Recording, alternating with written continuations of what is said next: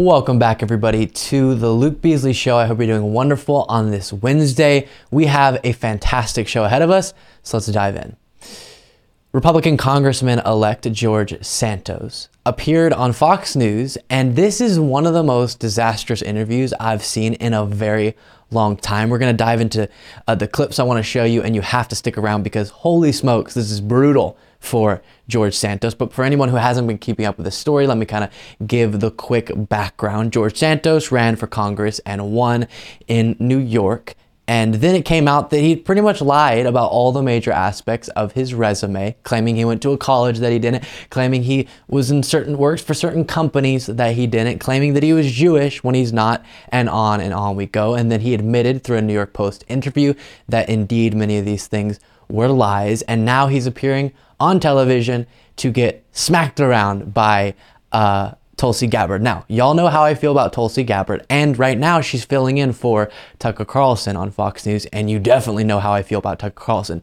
No love for either of those individuals. But in this situation, Tulsi Gabbard did do a really good interview and effectively pressed George Santos, as she should have, on his lies. So again, he has been elected. He's saying he's going to still take over as a congressman in January, despite getting elected on a resume that wasn't true. And this is what he has to say in response to all of his lies that he now has admitted to. A few of them he hasn't admitted to, but for the most part, all of them he has. Take a look at this first clip. Holy smokes. Easy, as I've said it many, many times, I come from abject poverty. I made some mistakes, and I own up to them. And now I want to put this past me so I can deliver for the American people. I'm sure you do want to put it past you. The thing is, Congressman-elect, integrity means, yes, carrying yourself with honor, but it means telling the truth, being a person of integrity. And if I were one of those in New York's 3rd District right now that the election is over, and I'm finding out all of these lies that you've told, not just one little lie or one little embellishment. These are blatant lies. My question is, do you have no shame? Do you have no shame in the people who are now you're asking to trust you to go and be their voice for them, their families, and their kids in Washington? Tulsi, I can say the same thing about the Democrats and the party. Look at Joe Biden. Joe Biden's been lying to the American people for 40 years. He's the president of the United States. Democrats resoundingly support him. Do they have no shame? I've made this very clear. This is not about the Democratic Party, though. This is... Sir, you have been caught lying about almost every aspect of who you are for a campaign for Congress. You said you went to a college that you didn't, a career that you didn't, you're Jewish when you're not. Said that you had 13 properties under your ownership when really you live with your sister and don't own any properties. Answer for that. Well, Joe Biden, something or another? Nice. This is about your relationship, frankly, with the people who've entrusted you to go and fight for them. And I think one of the questions that really probably hits home to a lot of people is are you Jewish? We've got a letter that your campaign sent out earlier this year, which reads as follows. As a proud American Jew, I've been to Israel numerous times for educational, business, and leisurely trips. You said there in that letter that you are, quote, a proud American Jew. How do you explain that? My heritage is Jewish. I've always identified as Jewish. I was raised a practicing Catholic. I think I've gone through this. Even I've not being raised a practicing Jew. I've always joked with friends and circles, even in the campaign, I'd say, guys, I'm Jewish. Remember, I was raised Catholic. So look, I understand. Oh, nothing is more cringy and brutal and vile than when you caught lying about being an American Jew, saying, no, I didn't say I was Jewish. I said I was Jew-ish. That is so aggravating, but also just deeply humiliating as a cover story. Everybody wants to nitpick at me. I'm going to reassure this once and for all. I'm not a facade. I'm not a persona. I have an extensive career that I worked really hard to achieve, and I'm going to deliver from my experience because I remain committed in delivering results for the American people. I campaigned on inflation. I campaigned on crime. I campaigned on education.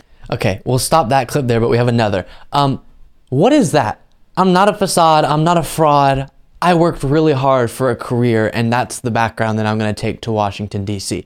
How are we supposed to know that? You didn't tell anyone that in the campaign. What's the actual career? Because I, as someone who live in your, no, I don't actually, but if I were someone who lived in your district, would be like, oh, I guess this is why they voted him in. He worked for Goldman Sachs and Citigroup and has all these interesting parts of his past that are definitely true. And that's why he's probably well informed to go in there and make good decisions on inflation and gas prices and crime.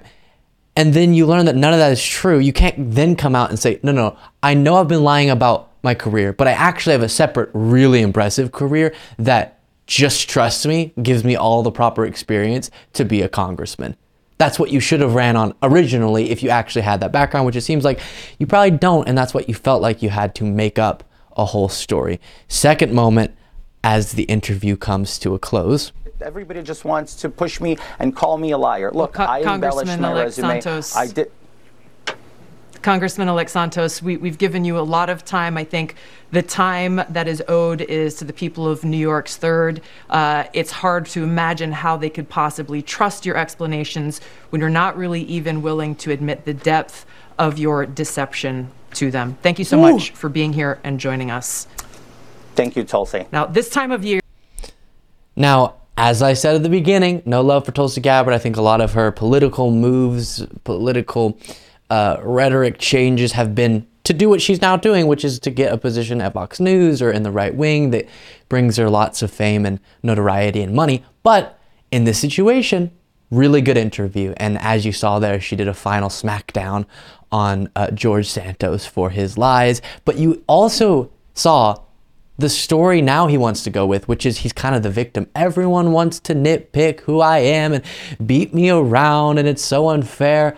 What are you talking about? He reminds me so much, and we have more later in today's show to get into that reveals this even further, of the type of person, type of friend that you might have who, different from most somewhat empathetic human beings, this type of friend just has no ability to ever recognize when they're wrong. And so somehow, even when the conversation starts with them trying to apologize, it somehow ends with them being the victim and you did something wrong by making them feel bad for something they did. You know what I'm saying? That's what he's doing in this situation. It's like, yes, I've apologized for my tiny little embellishments, like claiming I was Jewish when I wasn't, just a little tiny embellishment. And now that I've apologized, it's so offensive that you would be mad at me for that or questioning who I am. I am who I say I am now, despite saying a bunch of false things in the past. He cannot recognize that he's just fully in the wrong and needs to do everything possible from his perspective just to show his constituents or to be constituents that he will be better. But of course he won't be better because this is who he is from what I'm aware about him and from this story. Marjorie Taylor Greene weighed in on George Santos's appearance on Fox News on Tucker Carlson tonight, but where Tulsi Gabbard was filling in for Tucker Carlson. And as I said, Tulsi Gabbard's not somebody I particularly admire. She has done some things I've seen as very dishonest over the last few months. But this interview she did really, really well. And she pressed him in a great and effective fashion. And it went horribly for George Santos. Now, we went over that already, so if you're watching this on YouTube in a separate segment, the Marjorie Greene segment, I would go watch the George Santos segment before we dive into this. But she responded to this appearance on Fox News by George Santos and was actually upset with Tulsi Gabbard, if you can believe it, and came in to defend George Santos, the liar, the person who made up almost every significant aspect of his past to run for Congress and had to admit to that fact. She thinks he's the one who's the victim in this situation, as does he, and he should be advocated for. Take a look at this Twitter thread from Marjorie Taylor Greene, where she is linking to this interview that Tulsi Gabbard did with George Santos, and said, Tulsi Gabbard, who says she is a former Democrat, gave Representative-elect George Santos zero grace, while George is admitting and apologizing for lying about his resume, just like her former colleagues are giving George zero grace and even demanding he resign. Next part of this tweet thread. Tulsi says that George's actions on the House floor are what is most important, but George has not even had the chance to take action for his district on the House floor because he isn't even sworn in yet. Tulsi also says, how can his district believe anything he says when he is standing on the House floor fighting for them?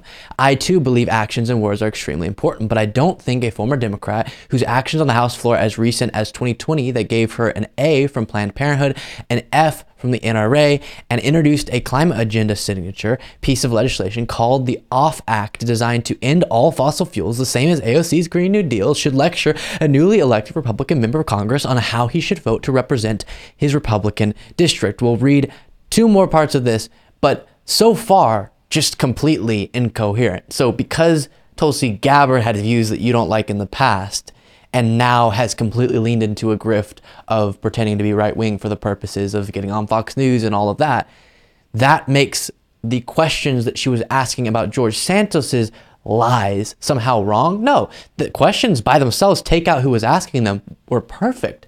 Pressing him on his dishonesty and not allowing him to wiggle out of it with one kind of vague answer.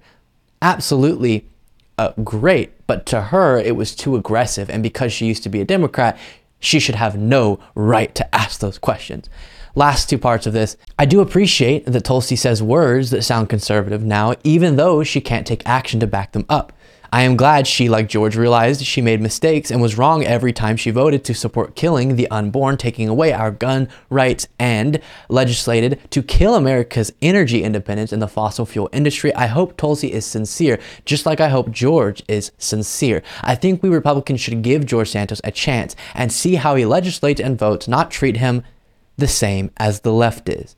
So if you want to just always take the opposite stance as the left, then in this situation, you should choose to advocate on behalf of the guy who blatantly lied about almost every aspect of his past. And that's what she's doing, because it is her job to just be anti-left on everything. And that's what she's doing there.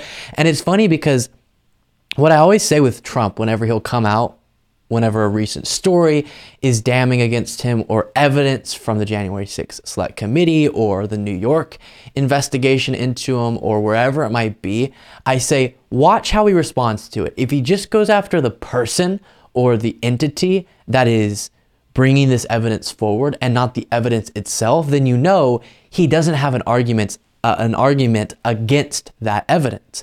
And so that's what we're seeing here from Marjorie Taylor Greene. Instead of arguing that what George Santos did wasn't so bad, or saying the New York Times messed up on the reporting because of this fact and this fact, or saying it's perfectly fine to lie about your past when running for Congress, that she doesn't feel comfortable arguing. So instead, it has to be the person who made clear in this interview that George Santos was so incapable of being properly apologetic and honestly having integrity in this moment and just deciding to resign.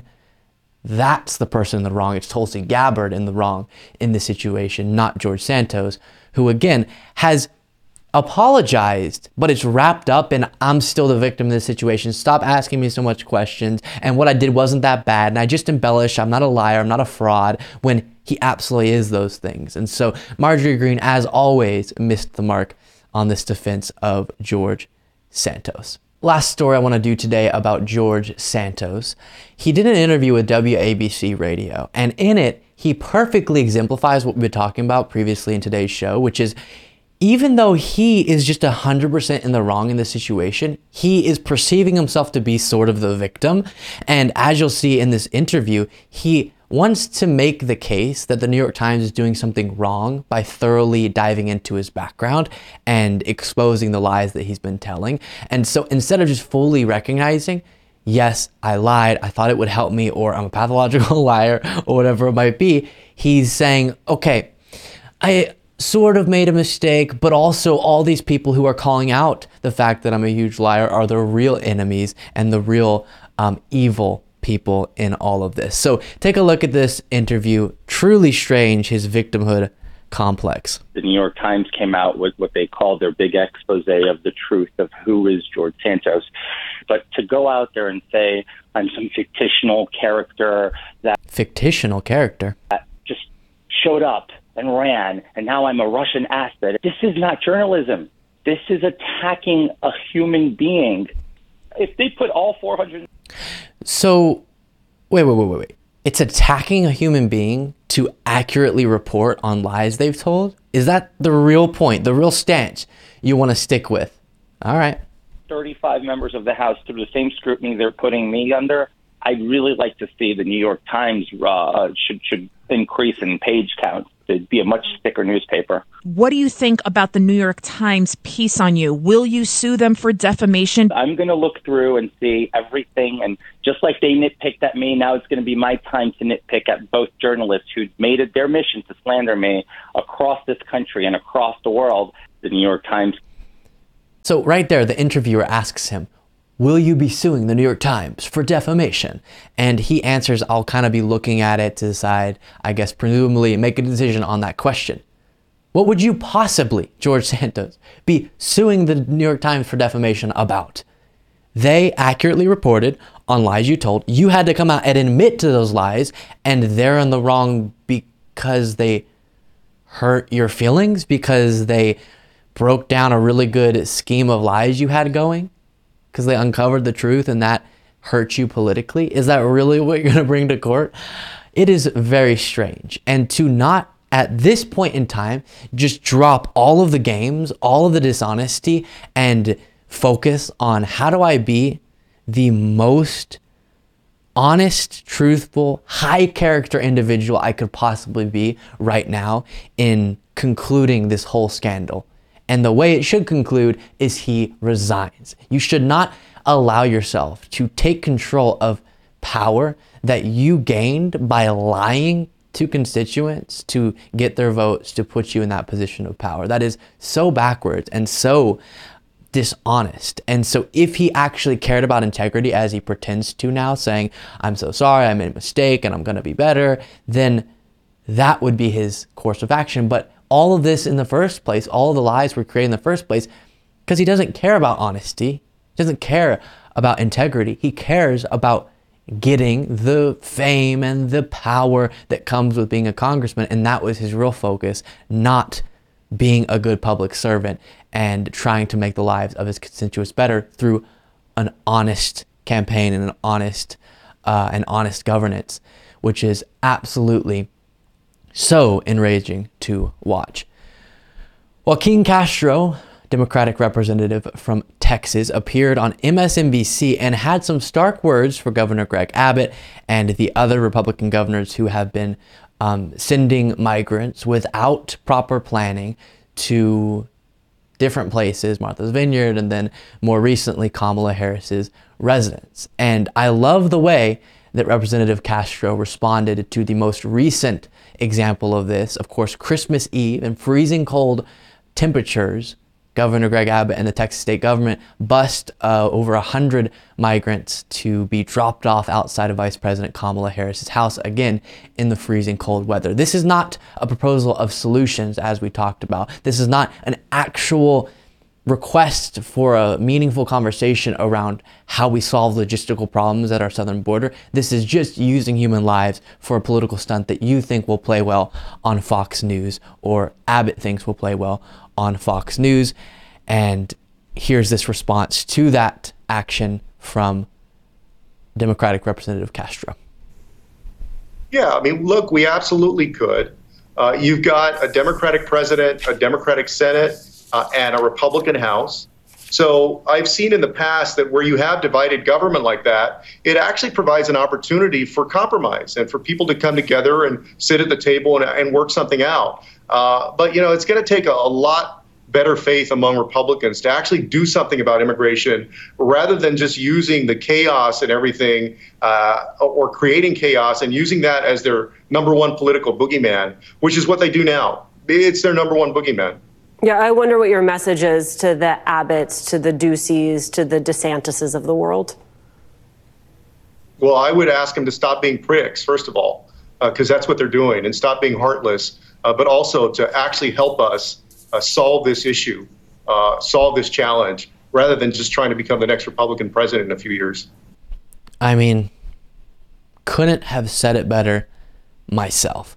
And maybe that's not the most professional language to use, but is the sentiment, I think, among a lot of people who actually care about not just the logistical challenges that matters, that affects people's lives, but also the human beings themselves, and how we can get a situation set up where the United States has the most efficient process and it doesn't put a burden on our system in too significant of a way, while also centering the humanity of people seeking a better life in the United States in the entire process. And when we went over the original story of Greg Abbott, or at least the Texas state government and his direction doing this, we talked about how if you're keeping up with this current moment, especially a lot of coverage around El Paso and the massive challenges they're having there with properly tending to and taking care of each individual who has come across the southern border and landed in El Paso, it's an actual problem. This is not to say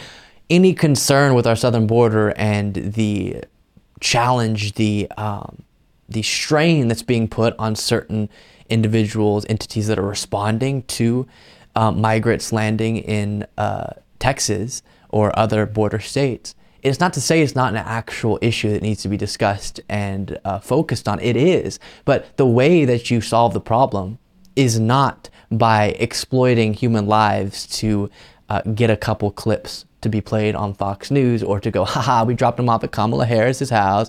No.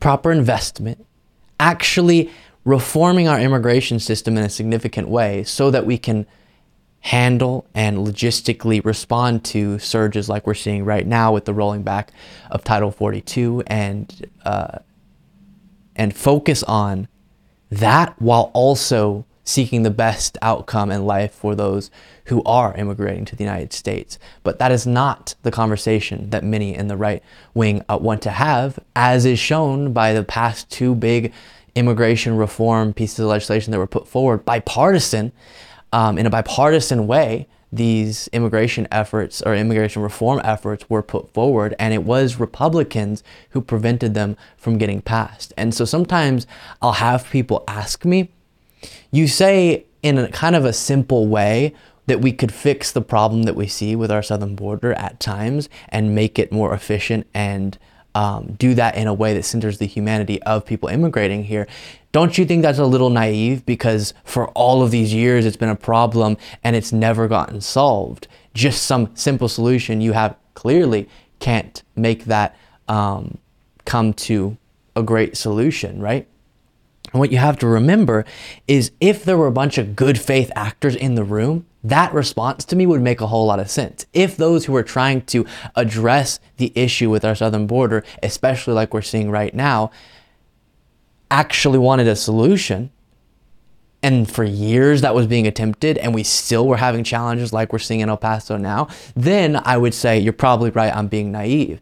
But what we understand is politically beneficial to many Republicans to allow the problem to continue so that they can primarily fearmonger about immigration instead of setting up a system where legal immigration is more efficient and people don't feel like they have to go through or come into our country illegally. Instead, understand that our legal immigration system works and will have their best interest in mind. That's not what many Republicans want to get done, so it doesn't get done, and they can continue to point at clips they get and logistical problems that are going on and all of that as a political conversation, political tool that they can continue to use for years and years. And it's so sickening to watch. More and more information is coming out of the January 6th Select Committee's final report that reveals so many incredible details about the build-up to January 6th, on January 6th, and all of Trump's attempts to overturn the 2020 election. And today I want to look at the fact that Mark Meadows, according to Cassidy Hutchinson's witnessing of these events, was throwing documents in the fireplace, would burn documents after meetings, and presumably did not want the contents of those documents to be seen by people later on. That, of course, is not something that our government officials are supposed to be doing if these are indeed White House documents. So take a look at this being reported on CNN. Hundreds and hundreds of pages, Wolf, and we now actually have all of the transcripts from Cassidy Hutchinson's 4 appearances behind closed door with the committee. And from those transcripts, we're learning more details, particularly how she told the committee that she actually saw Chief of Staff Mark Meadows burning documents in his office fireplace around a dozen times, which she says amounted to about once or twice a week between December 2020 and January 2021. And she says at least twice she saw Meadows burning documents after he had meetings with Republican Congressman Scott Perry, who in fact was subpoenaed by the committee but never actually complied. So in addition to those details, Hutchinson also telling the committee how she says discussions about QAnon conspiracies really permeated the White House after the 2020 election. She said in particular, Mark Meadows brought up the conspiracy theories. Congresswoman Marjorie Taylor Greene, when she was visiting the White House, made mention of that far right-wing political movement with, of course, outlandish conspiracy theories.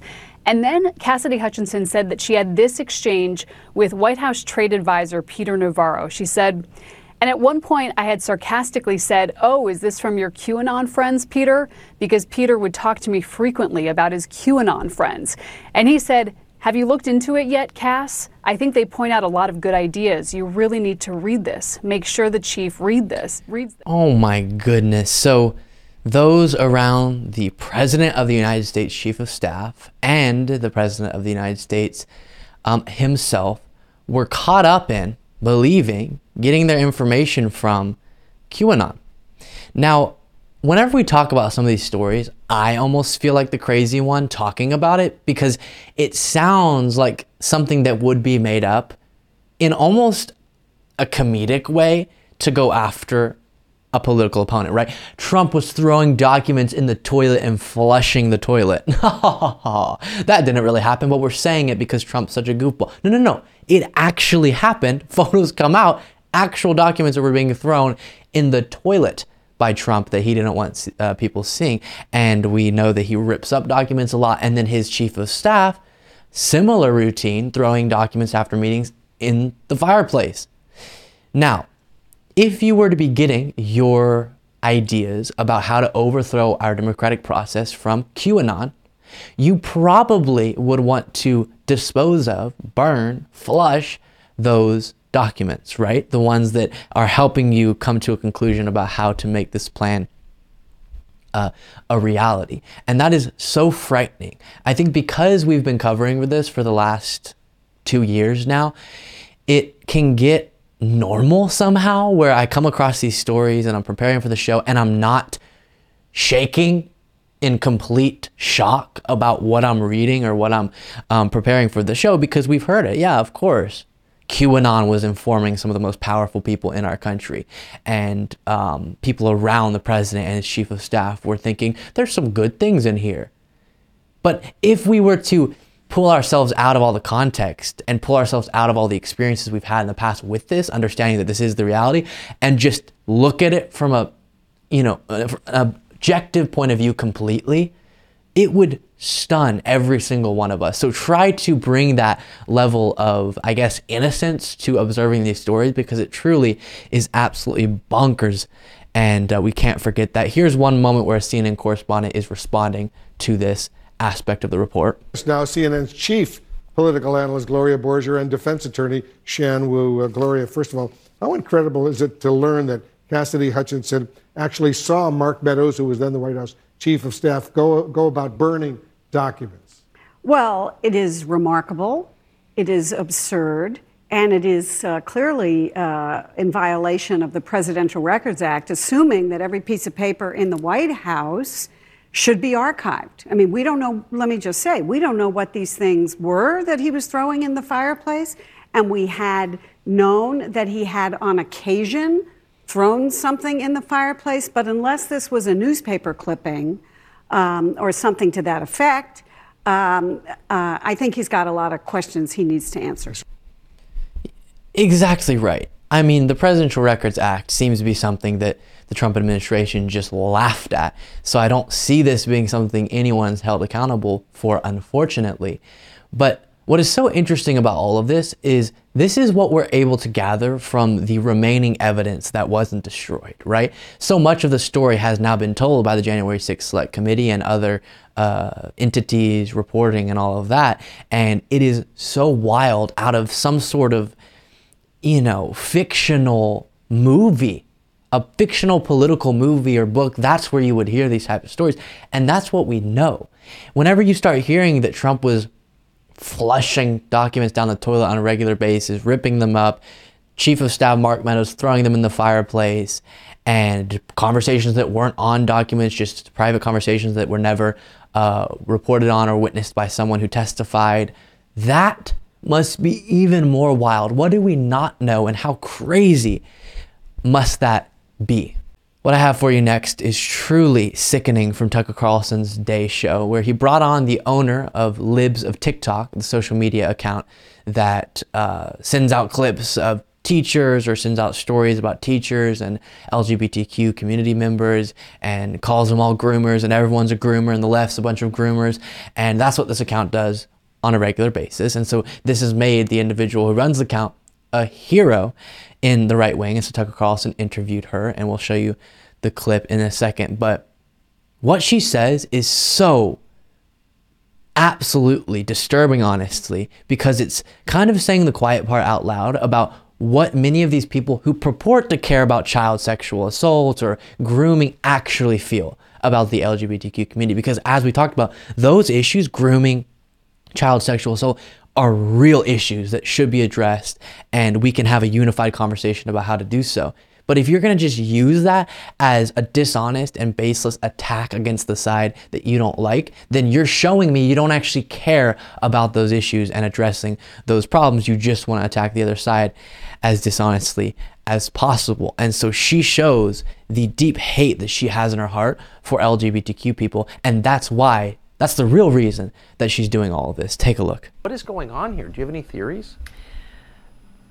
I think there's something so unique about the LGBTQ community. Has become this cult, and it's so captivating, and it pulls people in so strongly, unlike anything we've ever seen. And they brainwash people to join, and they convince them of all of these things.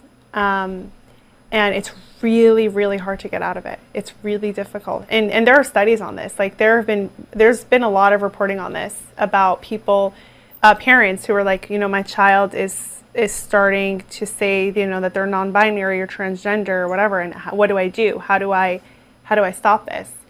And it's really, really difficult. It's unlike anything we've ever seen, I think. It's extremely poisonous. But do you see a spiritual component to any of this? You don't have to answer that if you don't want. Yeah, I don't know. Well, I do. I don't think this makes sense at all. No, it doesn't make any sense. And I think they're evil. And sometimes we try to break it down a lot, and we discuss like why this is happening, what's happening, and whatever. And I think sometimes the simplest answer is like they're just evil. They're bad people. They're just evil people, and they want to groom kids. I mean, there it is. She's saying what's really motivating all this, what she really feels, is that the LGBTQ community is an evil grooming cult. And again, I say, if she actually cared about children and their safety and the issues of grooming, the horrible, disgusting examples of sexual assault of children, then she would use real examples, focus on real instances of this, and actually fight for the well-being of children. That's not what she cares about. She cares about using these things that are the most vile attacks, to use dishonestly, to hurt the other side politically. That's the actual motivation behind this, because she's so deeply hateful towards LGBTQ people that anything is justified, even baseless accusations of grooming. That's what we're seeing right here. And you wonder, when you're on the largest cable news host's show, when you're saying that an entire community of people is an evil cult trying to groom your children, you wonder why LGBTQ nightclubs are being shot up. It's because of rhetoric, hateful, dehumanizing rhetoric like this. And it is so sickening to watch. The example that she provides as to why the LGBTQ community is a cult is when a kid comes out as non-binary or transgender and their parents can't pull them out of that. And so that's why they've been brainwashed into believing this is who they are. Hey, maybe someone who identifies as transgender then goes on to continue to identify as transgender. Maybe that's because they are transgender. Maybe that's the actual answer, not that they're in an evil cult that's motivations to groom your children. It is so dangerous, so dangerous.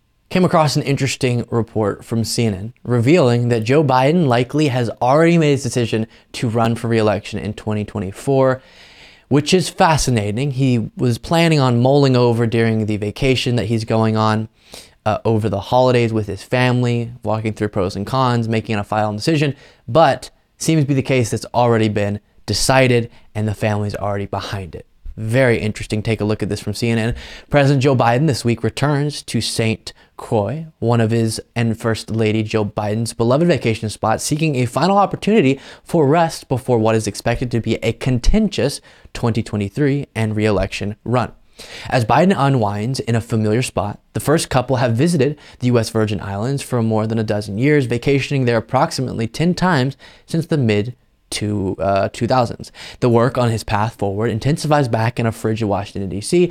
Advisors are already preparing the president's annual State of the Union address, typically delivered in late January or early February, viewing the speech as an opportunity to lay down the stakes and themes that Biden could adopt on the campaign trail. The first couple arrived in St. Croix on Tuesday. I'm trying to nail that pronunciation, by the way. St. Croix.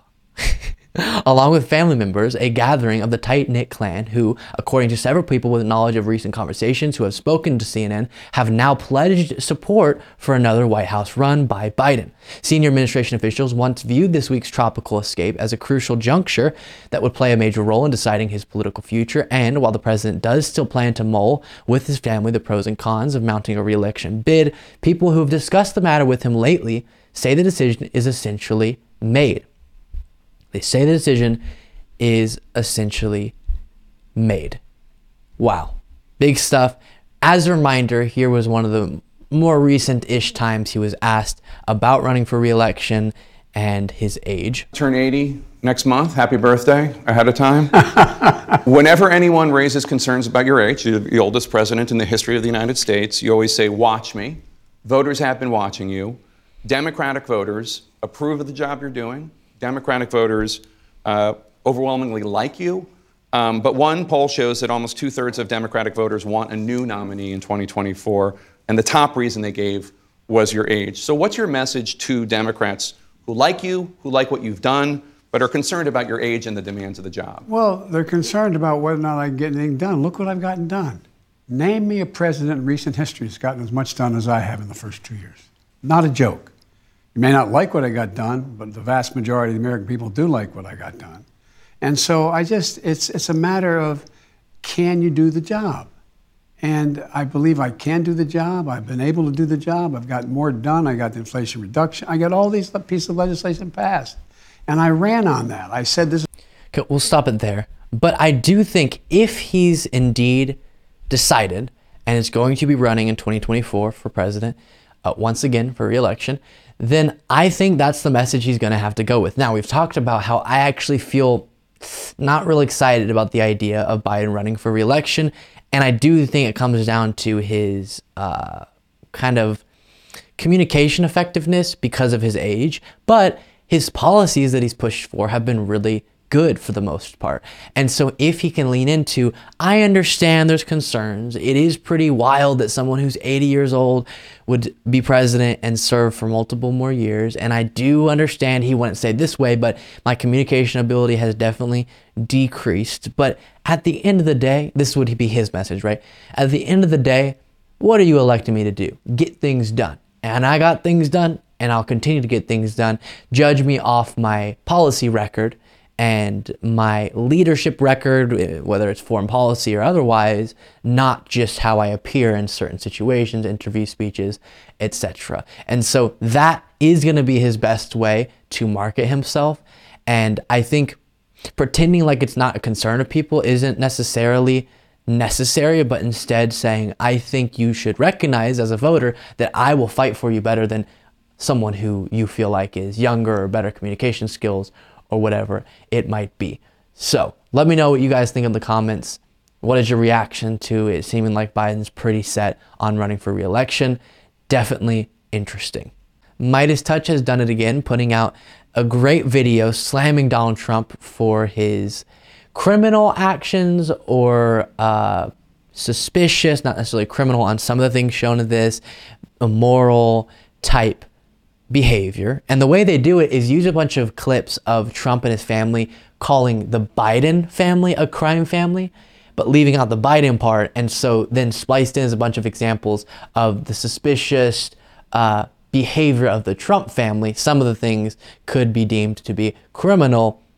And it sounds like they're talking about themselves because they keep saying crime family. And then it's examples of them doing very suspicious things. Now, every single example in this video isn't necessarily a crime, anything like that, but this is the exact type of stories that if Biden were involved in it or Hunter Biden were involved in it, the right and Trump and the Trump family would be screaming that this is a crime family. And so very great job here from Midas Touch. Take a look.